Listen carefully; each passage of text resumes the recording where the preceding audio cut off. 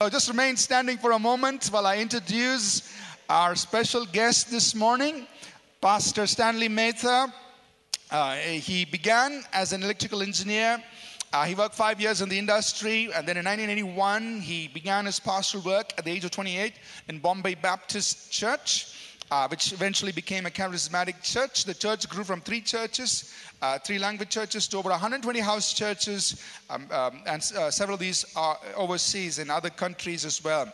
And written over half a dozen books. They've started schools, a lot of different avenues for social work. And so he's been in ministry for how many years, Pastor? 40? 38, nearing 40, we'll round it up. Nearing 40 years, he's been in the ministry. His wife, Esme, is also with us today. We're delighted to have her as well. They have 2 daughters and a son. All of them are married, 2 grandkids. We are honored to have Pastor Stanley Mehta with us. Let's put our hands together. Welcome, Pastor Stanley.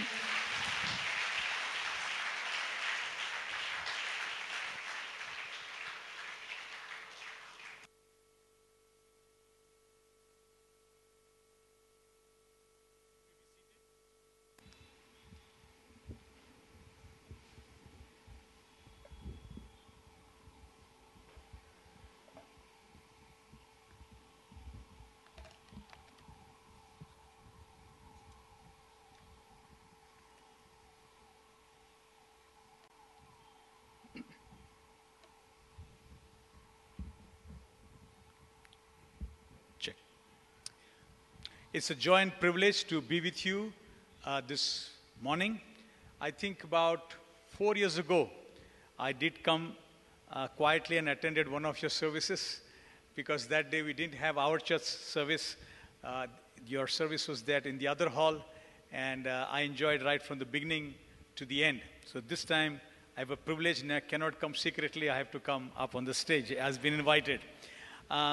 It's been a joy also to work with Pastor Ashish at the City Pastors prayer meeting that he hosts every month. When I was in Mumbai, we used to do that. And so now that we left Mumbai, relocated to Bangalore, I was wanting to find out if there was a City Pastors Fellowship. And I got an invitation letter. From then on, for the last maybe about 2 years, I've been attending. And I'm thoroughly enjoying every bit of it. I'm making new friends. And I'm very blessed to be in this city, learning lots. Everything is new to me. But, in one sense, whenever you go, the L plate always remains. We have to keep learning all the time. So I'm learning from other men of God, and I'm privileged to be part of that group. I thank Pastor Ashish for trusting me. He doesn't really know me, but he's invited and given the pulpit to me. It's a kind of a blind date. I hope it works. This morning, I'm going to speak on a subject called rejection. Or I'm going to speak on the subject called rejection.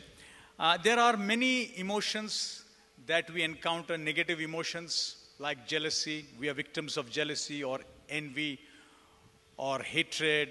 You could name many. But I find that one subtle one that affects us, many people, right from childhood days, is this subject called rejection. And it does begin from childhood, as you can see that happening to people.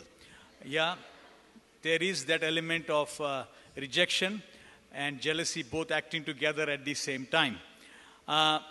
Being a pastor, sometimes we visit homes, and I ask the family, so how many children do you have?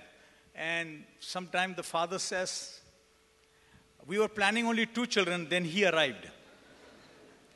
And the guy's eyes are all like saucers. He wonders, I was not wanted, I arrived. Sometimes they even say, we had a lot of pressure, we had a lot of financial pressure, family pressure, so we tried to abort, but did not work. And the child feels, my goodness, they even tried to kill me, but I am here. And so right from childhood, he feels rejected, as it were. There are occasions when one kid does very well, one kid does not do very well, and therefore there is a constant goading that goes on from the parents. Why are you not like him? Why don't you get marks like him? And he doesn't have any answer why he doesn't get those marks. There are occasions when one kid the elder kid wants to go out and play with his friends. And his mother says to him, well, if you're going out, do go out, but take your younger brother as well.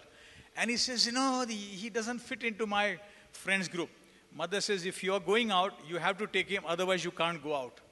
And so he resents, and then he reluctantly takes his brother to the playground. And he tells all his friends, just ignore him. I had to bring him, but just ignore him. And let him run. Don't catch him. And so the child feels terrible that I have been just, tolerated over here. I'm not celebrated over here. And the sense of rejection comes in. Have you seen sometimes on the playground, they decide to play some game on the spot, and they select two leading guys as captains. And then the captains are allowed to choose their members. And he says, this one. And he comes stand behind me, that first, that one. And he goes, and there are kids standing there waiting for their turn. And then everyone is chosen, and then he's left behind. And then he says, okay, you also. And he feels, I'm not really wanted, I'm just being accommodated. And so there is a sense of rejection everywhere, in the house, on the playground. You could think of school classrooms also. Teacher teaches, especially the maths teacher. She teaches the whole problem. And she says, have you understood? And most of the kids says, yes, miss. Except one, no, miss. And then teacher tries to explain the whole problem again in a different way. Have you understood now? No, miss. And then the teacher says, I don't know why I get students like this. And then the student begins to hate the maths teacher and hate mathematics altogether. Those who laughed could be those. And so you have that sense of rejection happening in the school classroom as well. Then comes the area of college, and college is a wonderful place, and that's where everyone you look around from the opposite sex, then your heart goes beating very fast. And then you start imagining, if I could get a chance to speak, chance to exchange books, chance to do something. And while they are planning and scheming to how to do that, discovers that she is going steady with somebody else. And that's the end of all the plan that you had.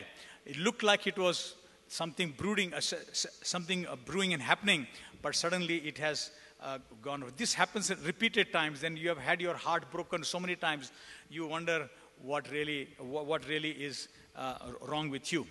Well, you finish your college, you get your job, and then comes the time for marriage.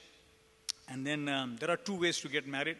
One is to fall in love, and the other one, when that doesn't work, you have to wait for the proposal. And so then proposals come. Usually it's a lady waiting at home with her parents. Then the boy and his parents come, and they exchange pleasantries, exchange the profiles, talk a little bit. And then they say, we'll let you know in 1 week's time. And that 1 week, the person is on gas, waiting for the reply. And then, lo and behold, a week later, the reply comes, sorry. And that's caused severe disappointment. Then a second one, and then a third one, then a fourth one. And the answer is usually sorry. And then the person goes to the mirror and starts looking at themselves in the mirror and say, what is wrong with me? I got the education. I got the right family, I think.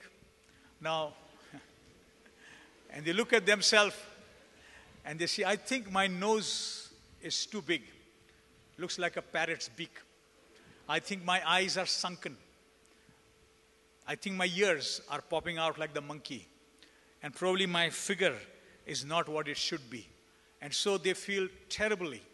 They feel terrible about themselves and feel, I am being rejected. Then afterwards, one more comes, and lo and behold, he says yes. And she feels, why? Heaven has broken into my home. Only thing is, after a few days of marriage, she discovers that actually he likes somebody else. But the parents opposed it tooth and nail, so he reluctantly got married to her. And that's the tragedy that comes into people's life. And so we have this issue that goes on. First of all, I want to say the definition of rejection is something like this. The feeling of being unwanted, excluded, worthless, not really belonging, standing on the outside looking inside, but do not know how to get inside, get on the inside. And it's a deep-seated wound. And then it says further, you have it in your notes, you have it on your screen. It says, Isaiah 54, 4-7 says, a wife deserted and distressed in spirit, a wife married young only to be rejected. And therefore that rejection comes upon that particular person all the time.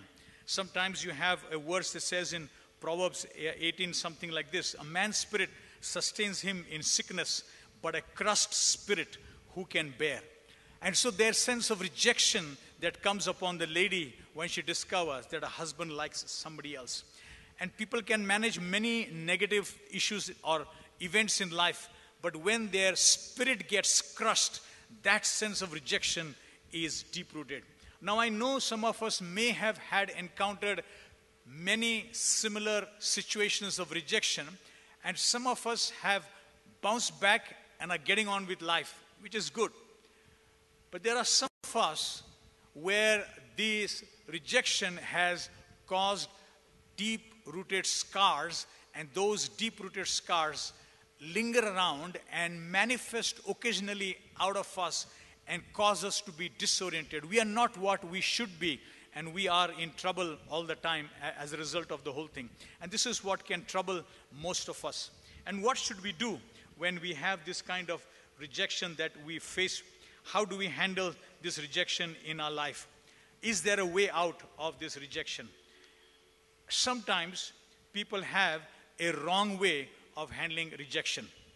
Sometimes a lady who has not received love, even when she has a kid, she raises up the kid in the right way, in terms of feeding the child, giving the child the best education. But because she has not received the love she was looking for, she is unable to share that love with the kid. And so the child is growing up, cared for in many ways, but not being really fondled, loved, like normally a child does when he or she receives love of his mother. And so he grows up not being loved, therefore feeling rejected, and therefore rejection can go on from generation to generation. And so we want to see how we can get out of these particular problems that come into our lives in this whole process. And now, what do people do in order to handle rejection? What do people do to handle rejection? And these are the wrong ways people handle rejection. The first and foremost way they handle rejection is by being depressed. Obviously, when you face rejection again and again, the likelihood is that we can get depressed. And along with depression comes loneliness. We get isolated from people. We don't want to mix with people. Those people who are depressed, they don't go to public events. Some don't go to weddings. They don't go to parties. They don't go to anywhere where people gather. The reason being, they feel if I go there, I might be rejected again, and I can't take any more rejection. Sometimes that is one reason why some people don't like to come to church, because that is a public gathering. And if somebody who is important does not shake hand with them, they feel deeply rejected. They didn't expect that in the so-called church or the house of God, and therefore they don't like going to church as a result of that. There are these issues that are there. These people like to sleep, and when they sleep, at least they have good dreams. It's only when they open their eyes and they wake up and they find the reality is so painful, so they go back to sleep again. I know some people sleep 9, 10, 12 hours, but these people also sleep for other reasons. And that is what it happens to them. These people may be dragged or forced by the parents or some family members. You have to go to this party, you have to go to this wedding, it is important. And so they do go by force, and they sit in a corner, don't mix with the people. In every party, every wedding, there are some few people who are the live wires. They can interact with anyone. And so they go meet with everyone, and they see this gentleman or lady sitting in the remote corner, and they just make their way, and they say to them, "Hi," only to find the person responds, "Hi." And that freezing response causes even the most daring person the one who is an extrovert, to feel the coldness as if to say, don't trouble me, leave me alone. And so he says, it's good to see you later, which means thank you very much, don't want to see you again. And therefore, off that person goes, and the person sitting in the corner says, even he went away. Not knowing that their own frozen answer caused even these people to be, to feel not wanted. Such people, when they go home, they sit and they think of all the people who have rejected them. They think of all the situations they have been rejected.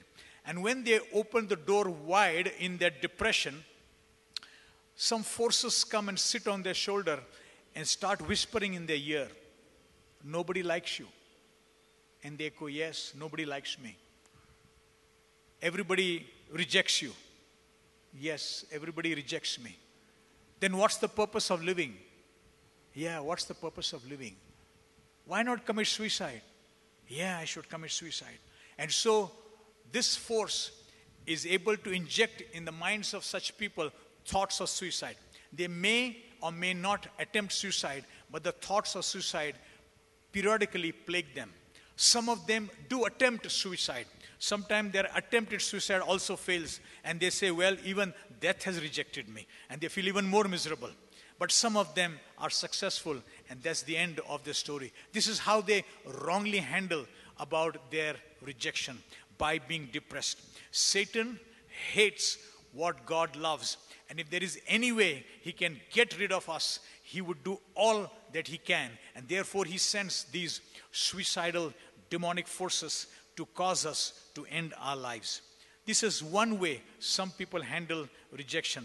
Then there is another way people handle rejection, and that is by putting on a mask. They put on a masks. They may be one thing on the inside, but totally different on the outside. If the first category experience depression and do not go to the party, this kind does go to the party. In fact, he is the life of the party. He knows everything that one should know. His general knowledge is too good. His ability to crack jokes is too good. He is the life of the party. He entertains everyone. Everybody is happy to be around such a person because they can really make people rejoice, happy, laugh every. The only thing they never talk about, they can talk about anything, but they never talk about is themselves.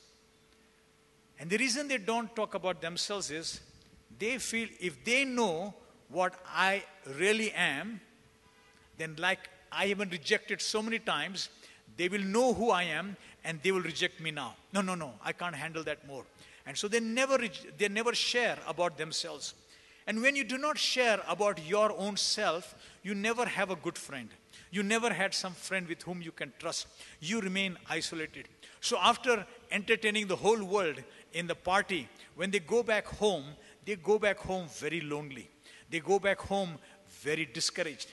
Such people lie down in bed before going to sleep and feel, I don't have a friend. I don't have anyone who takes interest in me. I don't know how to make friends. I can entertain people, but I don't know. And as they think about it, tears roll down their eyes and make their pillow wet. And on a wet pillow, eventually they fall asleep. So here is a double life they live. One which is of pain, loneliness, sorrow, sadness, but they are the life of the party. This double nature is a hypocritical nature, and God doesn't like hypocrisy. You know, Jesus was gracious to even the worst of sinners, but when he saw the Pharisees who were hypocritical, he lashed out against them. He doesn't like hypocrisy, but that is what happens for some people who wrongly handle their rejection. And the third way some people handle rejection is by being very angry in their whole process. And therefore, they are filled with a desire for anger and revenge. These are the peoples who don't go to sleep, but their eyes are wide open, and they are thinking in their mind of all the dialogues that they have experienced from people who have rejected them. Maybe the one who rejected them is Prakash. And so they have an ongoing 70 movie going on with Prakash. And they think, if Prakash came now, and if Prakash said this, then I will say this. And if he said this, then I will say this. And if he said that, then I will say this. And in their mind, they are almost hammered Prakash a number of times. They don't think of suicide, but they do think of murder. Either case, the goal of the enemy is fulfilled. Either kill yourself by suicide or kill someone else by murder. They can remember hardcore data. They can remember you, Prakash, were wearing blue shirt on July 5th in the year 1985. And you said this to me. And if at all Prakash comes again and says something else into their memory, this data is also added. Their hard disk becomes bigger and bigger as they store on more and more data. And as a result of which, they are always brewing with anger, bitterness, resentment, thoughts of murder. Of course, they will not murder anybody because of the laws of the land, but they will murder many people in their mind. Now, there may be one particular Prakash who may have had a problem with whom they had problem with. But sooner or later, when they meet somebody else called Prakash, all those emotions surface up, and they are angry with anybody called Prakash. I hope nobody is here with Prakash, but that's an example. And so, these three types of reactions, wrong reaction, whether it is depression, whether it is, this masking, or whether it is revenge or anger or bitterness or murderous thoughts, all three are not God glorifying. That's not how God wants us to handle whatever we are doing. He wants us to handle ourselves in an appropriate way. How can we handle these issues that we are facing in our life? And the only way we can do it is by coming to the Lord Jesus Christ. And Jesus Christ came precisely for this very reason.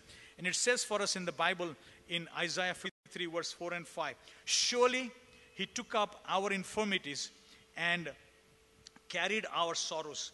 Yet we consider him stricken by God, smitten by him, afflicted. But he was pierced for our iniquities, and the punishment that brought us peace was upon him. And by his wounds we are healed. We all like sheep have gone astray. Some of us have turned to his own way. Each of us has turned to his own way, and the Lord has put on him the iniquity of us all. I want to say that, this is what I want to say, is that if I were to take this, maybe I would take this glass, and if I were to think, I want to use your imagination, if the rejection we have faced, if that rejection, if it were possible, if that rejection could be squeezed out like a juice into this glass, then this glass would contain the ugliest juice called rejection, juice of rejection. I may want to add some more ugly juice in this, and all my sin can be squeezed in it, then this would contain sin and rejection.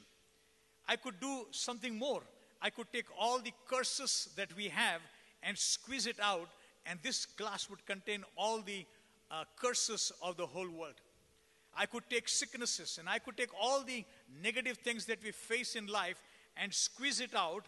Then this particular cup would be the ugliest, poisonous, most dangerous cup that is there in the whole world. And if I may make it even more uglier by saying this contains not only my rejection, my curses, my sin, my sickness, but let's say it is the sin and sickness and rejection of the whole world is put into this glass, then this is the ugliest, most dangerous glass that we could think of. And this is your glass and my glass. This is something we have been drinking from childhood. And this tastes bitter in our life. And this is what causes us to lose our peace of mind and our joy. And we are drinking of this because this is our portion with which we are born through the sin of Adam that has come to us down the generation line. This is our portion, and we drink of it daily. And our Father in heaven, who looked at us drinking of this glass, and he said, enough is enough. I do not want my children to drink of this glass. How can I cause this glass to pass away from my children. And the only way it could be done was this: someone else who was spotless and pure human being who could take this glass as a punishment for all that we have done and drink of all of this. Only then we could be free, because someone else is willing to drink of this cup. And that is why when Father expressed this desire, Jesus, the second person of Trinity, made his wish into a command for himself. And it says in Philippians 2, he did not consider his throne or his status or his position to be something to grasp, but he let go of his royal robes, let go of his so-called position in heaven, and he took on the form of man. He took on the form of an ordinary man. He wore our clothes, he walked on our roads, he wore our shoes, and he came to drink of this particular cup. Recall in the Garden of Gethsemane, an angel came, brought him this cup. An angel came and brought him this cup. And he looked at this cup. Now, he was the pure, holy Son of God, absolutely righteous, without sin. He looked at this cup, and in it was disgusting things like sin and sickness and rejection and curses. And immediately he was repelled by it. And he said, "Let this cup pass away from me."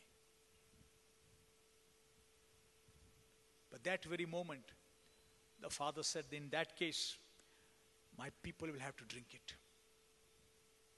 And Jesus said, "In that case, not my will, but your will be done." And that moment in the Garden of Gethsemane, Jesus took that cup and he drank it, and he drank it, and he drank it till the very last drop. He drank of our cup of rejection. How do we know he drank from our cup of rejection? If you could possibly in your imagination walk with me to that courtroom of Pilate. Imagine this is the courtroom of Pilate. Imagine Pilate is seated on his throne. Imagine all the people have assembled here. And we have a small picture to describe that. And there is Jesus, right, arrested, hands are bound, made to stand right in front of Pilate, surrounded by lots and lots of people. And there is Jesus there being tried in the courtroom of Pilate. And we are going to see, did he drink of my cup of rejection? Because he did so, figuratively speaking, in the Garden of Gethsemane. On surrounding Jesus, let us segregate the people in different categories. Surrounding that place were the bunch of people called the Pharisees. The Pharisees and the Sadducees, the Sanhedrin, the religious leaders of the days who knew their Bible thoroughly well. And if they knew their Bible thoroughly well, they could have identified that every prophetic word that is spoken in the Bible is being fulfilled in Jesus. And they are the ones who should have said, "Behold the Lamb of God, behold the Messiah." Unfortunately, because they were ruled by envy and jealousy, they could not see the success and the popularity of Jesus. And with the lenses of envy and jealousy, they could only spew out hatred against the popularity of Jesus. And they were the ones, instead of promoting him, they plotted against him for his death. They were the one who did the scheming behind the scenes. They were the ones who engineered his arrest. They were the ones who brought him right in front of Pilate. And so, Jesus, if you like, was rejected by the religious system of his day.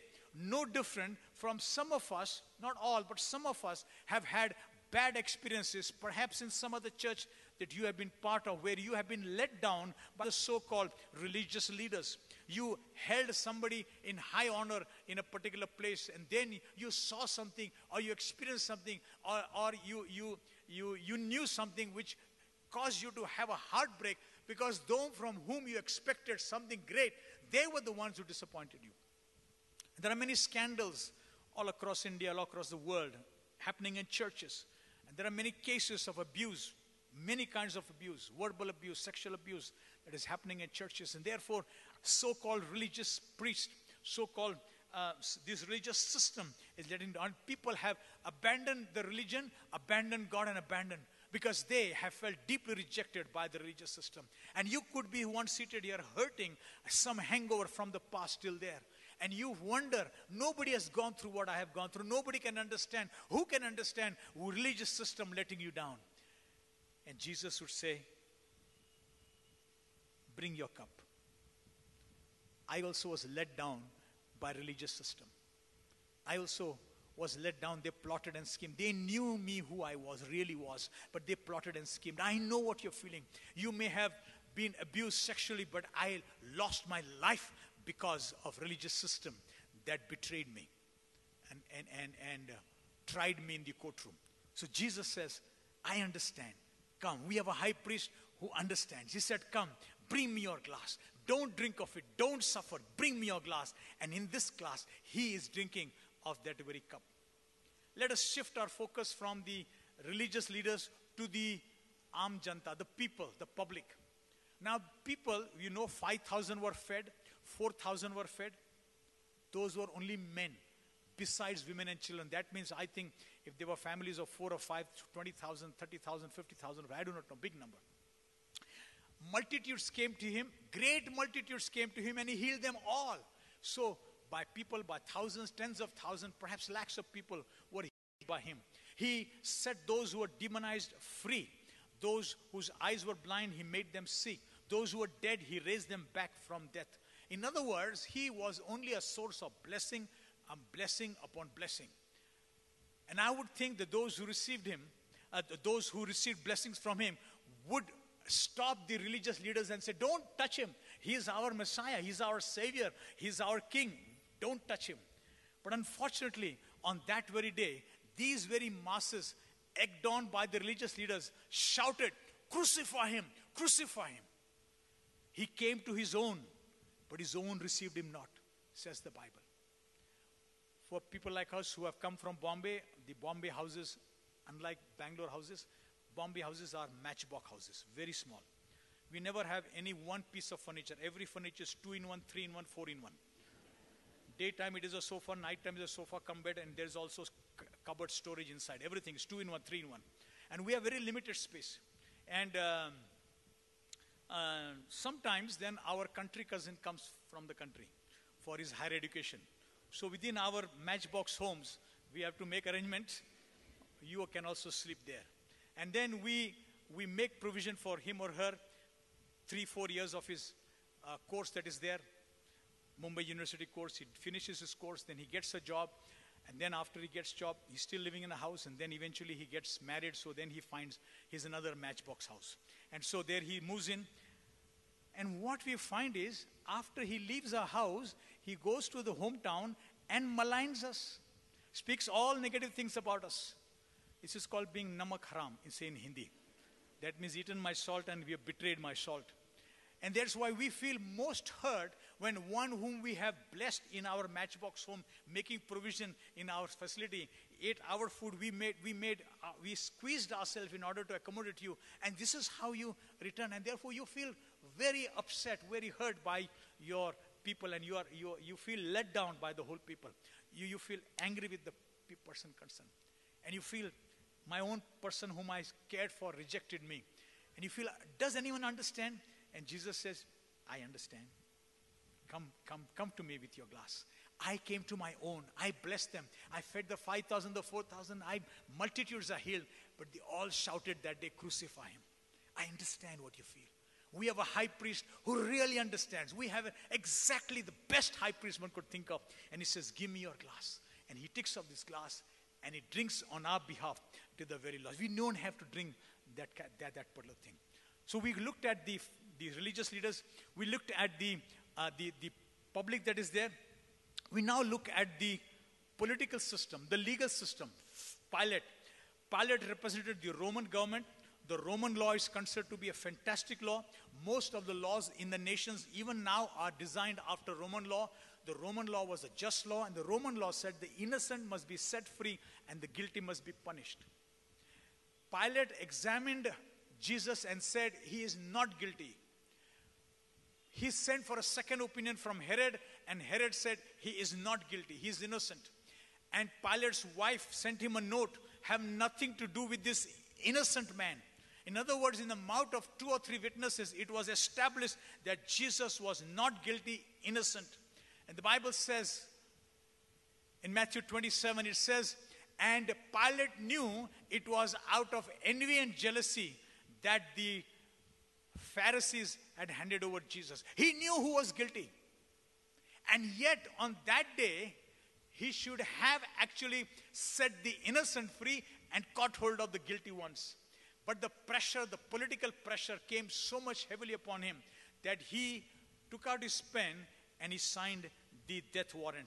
The corridors of the courtroom of justice became the corridors of the courtroom of injustice. No different from some of our courtrooms that are there. You know that the innocent are jailed and the guilty are bailed. We have more than 2 crore cases pending in India. You can feel somebody just got released after 23 years after he was found innocent. 23 years he was wrongly accused and he spent bulk of his life. That is the corridors of injustice. It's very likely some of us seated here may have been cheated of your ancestral property. Some devious uncle has fudged with the things and has taken away, and you are very upset with that uncle.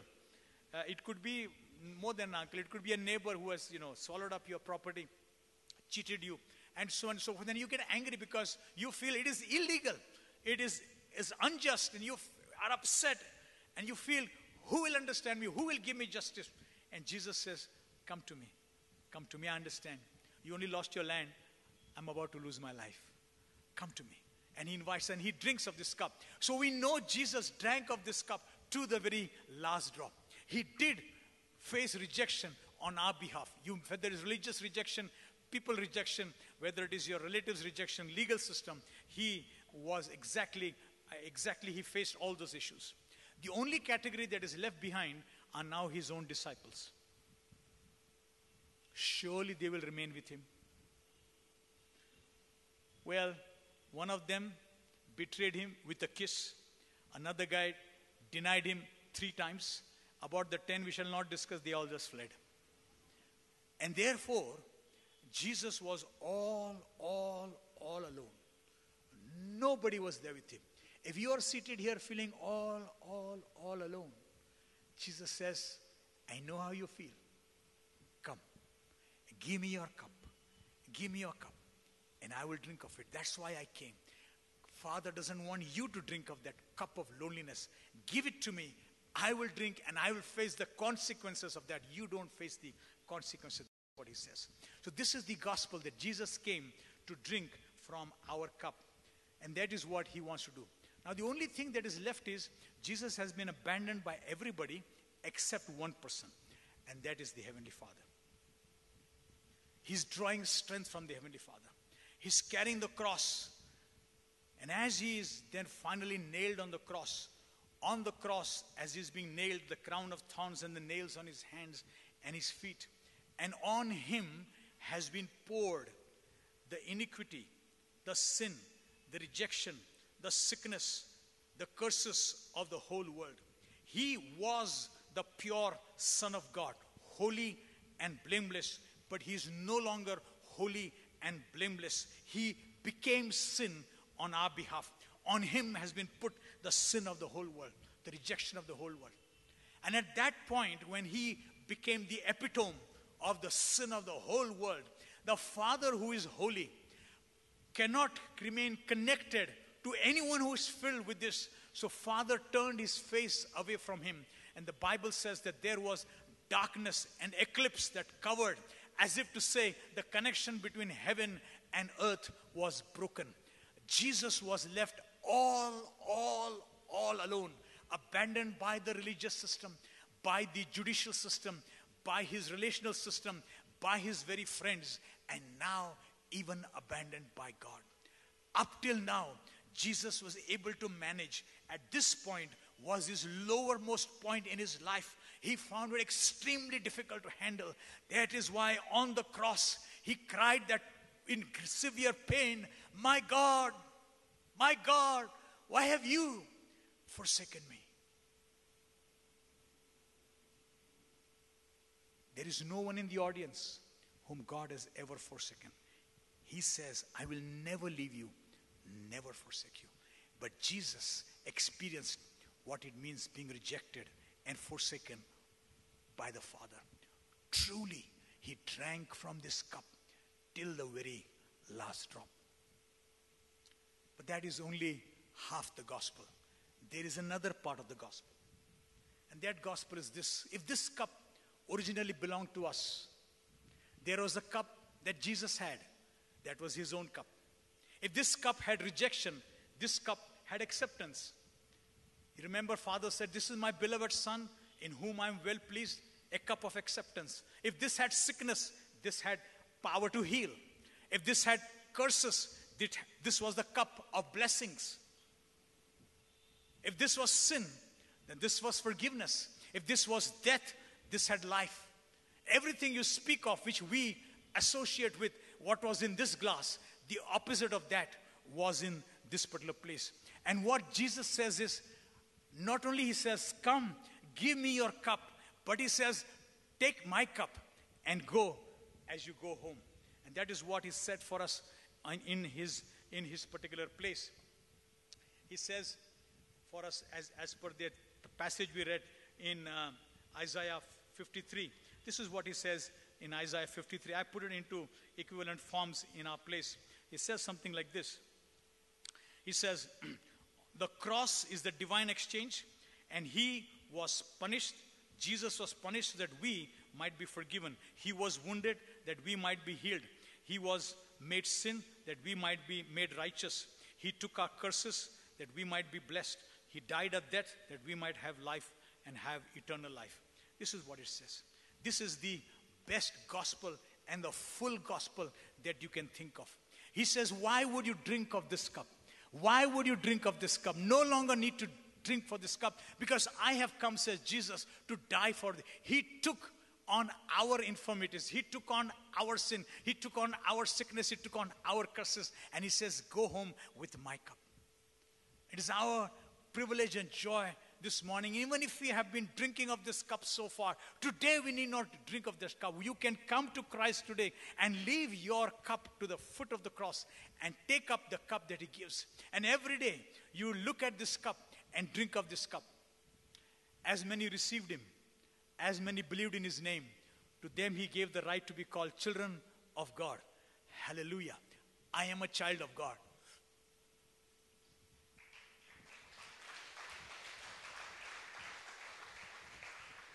If any man be in Christ, he is a new creation. The old has gone.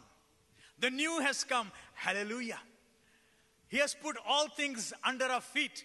He has crowned us with love and compassion, glory and honor, and has put all things under our feet. We don't have to be under the circumstances. We will be over the circumstances. Drink of this cup.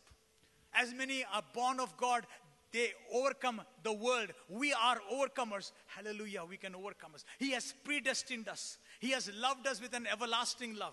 He has adopted us into his family, says Ephesians. He has blessed us with every spiritual blessing in the heavenly realms. He has made us sit together with him in his heavenly throne. There is a throne room, a throne that is reserved for you and me, that we can reign together with him in the days to come. These are the promises which are yes and amen in Christ Jesus, and we can drink of this every day. Why drink of this cup?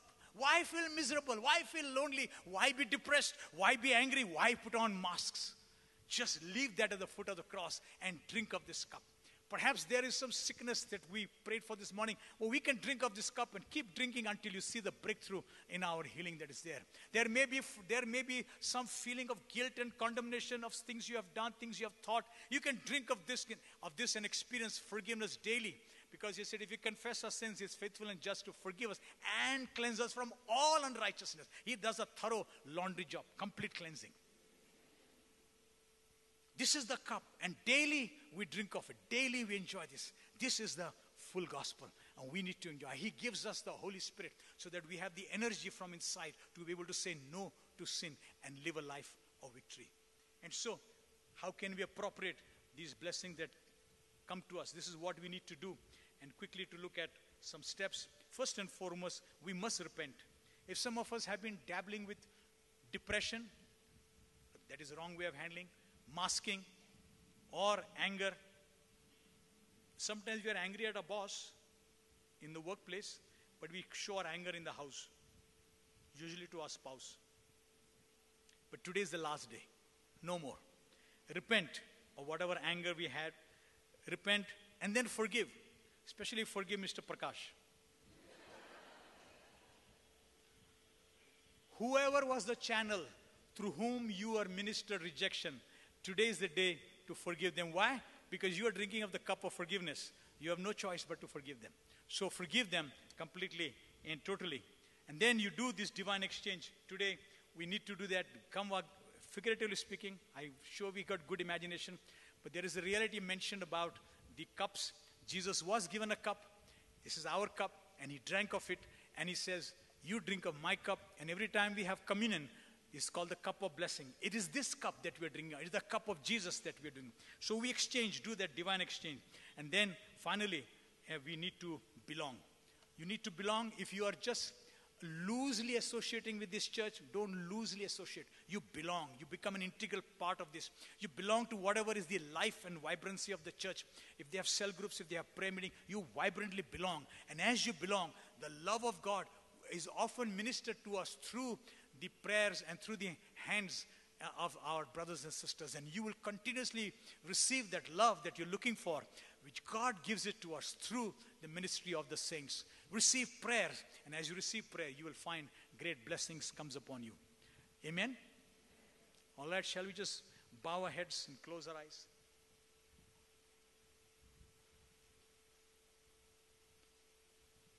Just think in your mind. Do you feel any residue of rejection? Are you angry about anybody? Are you upset? Are you feeling lonely? Are you feeling depressed?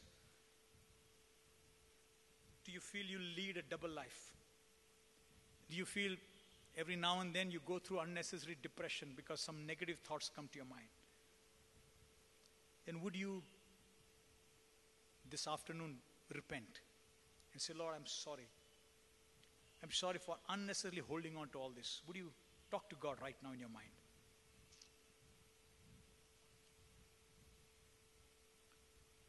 And as you are asking for forgiveness, would you also forgive whoever has offended you, whoever has ministered rejection? Would you release them?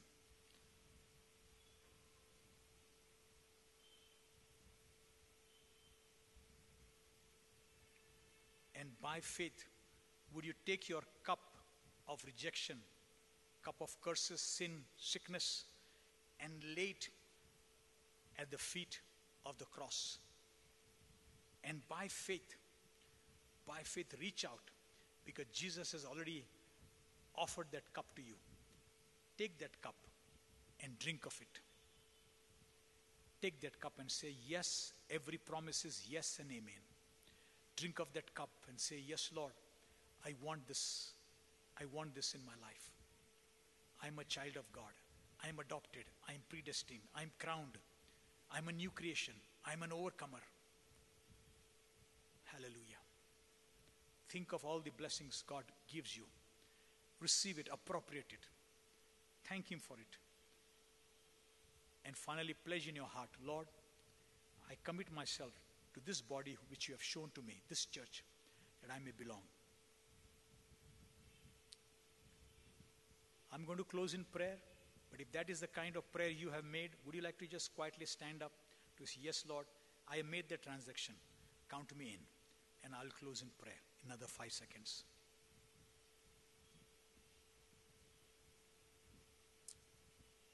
If you have prayed that prayer of repentance, of forgiveness, of a divine exchange, and commitment to belong, would you like to stand where you are?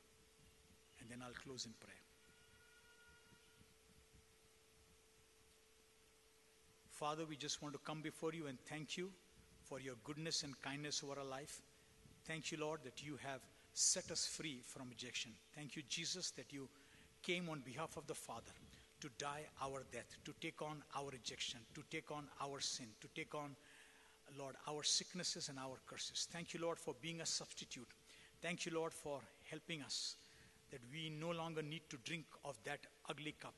But thank you, Lord, for offering us this beautiful cup that you're giving us. And we glorify your name for the blessings you're giving into our life. We glorify you, bless you, and want to thank you, Lord. From this day onward, Lord, we want to walk out of this room in a far different posture than what we have walked in.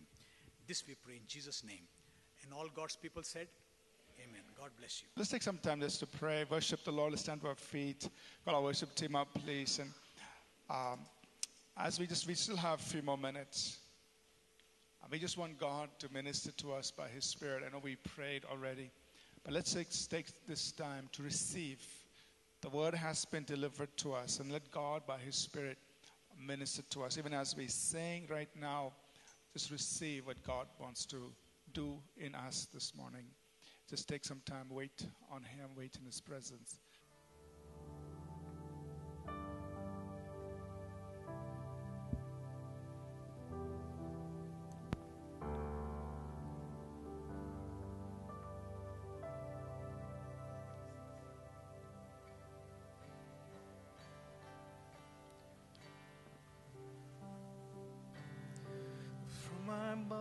Womb, you have chosen me. Love has called my name. From my mother's womb, from my mother's womb, chosen. You have chosen me. Love has called my name. I've been born again. I've been born again into this family. Your blood flows through my veins. Let's sing. From my mother's womb. From my mother's womb, you have chosen me. Love has called my name. And I've been born again into this family. Your blood flows through my veins. We declare no longer, I'm no longer a slave to fear. I am a child of God. I'm no longer a slave to fear. I am a child of God. I'm no longer a slave to fear. I am a child of God. I'm no longer a slave to fear. I am a child of God.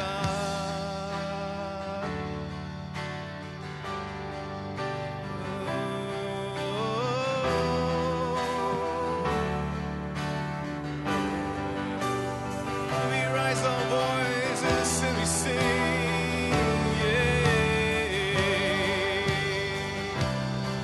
Oh, we declare I'm no longer a slave. You split the sea.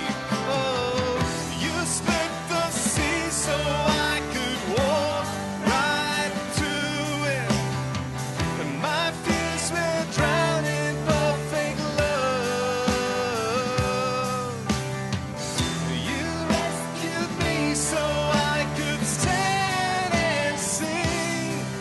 I am a child of God. You split the sea, yes you did. You split the sea so I could walk right through it. My fears will drown in perfect love, and your love. You rescued me so I could stand and sing. I am a child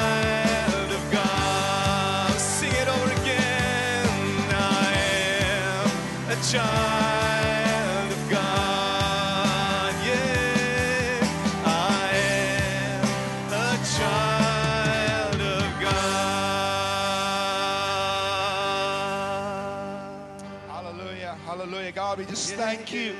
Thank you for the power of your word. Thank you for the power of your Holy Spirit, Father God. We thank you for the word that was released to us this morning. And so, Father, even now, by the power of your Spirit, Father, bring that healing, bring that release into our lives. We take authority in the name of Jesus over every spirit of rejection, every spirit of depression, every spirit of suicide, every spirit of oppression that would try to put us down. We are the people of God, and we reject these things in Jesus' name. We reject it. We cast it off. In the name of Jesus, we speak release over God's people. We speak freedom over God's people. In the name of Jesus. By the power of your Spirit, God, even now, set your people free. Even those watching us live, wherever you are, you may be in your home, you may be anywhere watching this. Let God touch you right where you are by His Spirit, bringing that deliverance, bringing that healing, bringing that release for you right where you are. Thank you, Lord. Thank you, Father. We bless you. We honor you, God. Before we close this morning, as we just, there may be some here this morning, you've come here as a visitor or a guest, or maybe you just happen to come in here. We're gathering here because of Jesus Christ. And like you heard so clearly and so powerfully today, the Lord Jesus wants to give us that cup to make us new people. The Bible says if anyone comes to Christ, he becomes a new creation. New creation. If you've never received Jesus Christ into your life, if you've never prayed a prayer and said, Jesus, come into my life, take my sins away, make me a child of God. If you've never prayed a prayer like that, we want to give you the opportunity to do that right now. We're going to lead you in a simple prayer. And if you feel in your heart that you want to do it, just pray that prayer with me, so that you too can be a child of God, just like how we sang this morning. Just say this with me. If you've never done this before, just say this with me. Lord Jesus, I receive you into my life. Make me a child of God, and help me follow you and you alone for the rest of my life. I do this in Jesus' name. Amen. Anyone, you prayed this prayer with me for the very first time? Just want to see your hand. Just raise your hand right where you are. Our greeters will come and give you a bag. So if you prayed this prayer with me for the very first time, just raise your hand where you are. Anybody outside in the back in the overflow area, just raise your hand. Let's see. Anybody, you prayed this prayer with me the very first time this morning? Outside in the overflow area, do we see any hands there? Okay, just raise your hand up. Anyone? I don't see any hand inside the auditorium. Anyone else outside? No? Okay, if you prayed this prayer this morning to receive Jesus into your life, our greeters are there with those green bags. They will be at the exits and outside in the overflow area. Just tell them, I prayed this prayer and I want to receive that bag. They will give it to you. We have a card that says a decision card, so you can just write your name and number. Please do that, and somebody from the church office will call you and guide you on how to use those resources. So thank you so much for being here. Let's close in prayer. Father, we thank you for this morning. Thank you for ministering to our hearts and our lives. We receive, God, your words, the work of your Spirit. May the grace of our Lord Jesus Christ, the love of God, our Heavenly Father, and the sweet fellowship of His Holy Spirit be with each of us always. In Jesus' name, amen. Amen. Thank you for listening. We trust this message was a blessing to you. For more free resources, including sermons, sermon notes, TV programs, publications, please visit apcwo.org. For information on APC Bible College in Bangalore, please visit apcwo.org/Bible College. Please remember to download the All People's Church Bangalore app from the App or Google Play stores.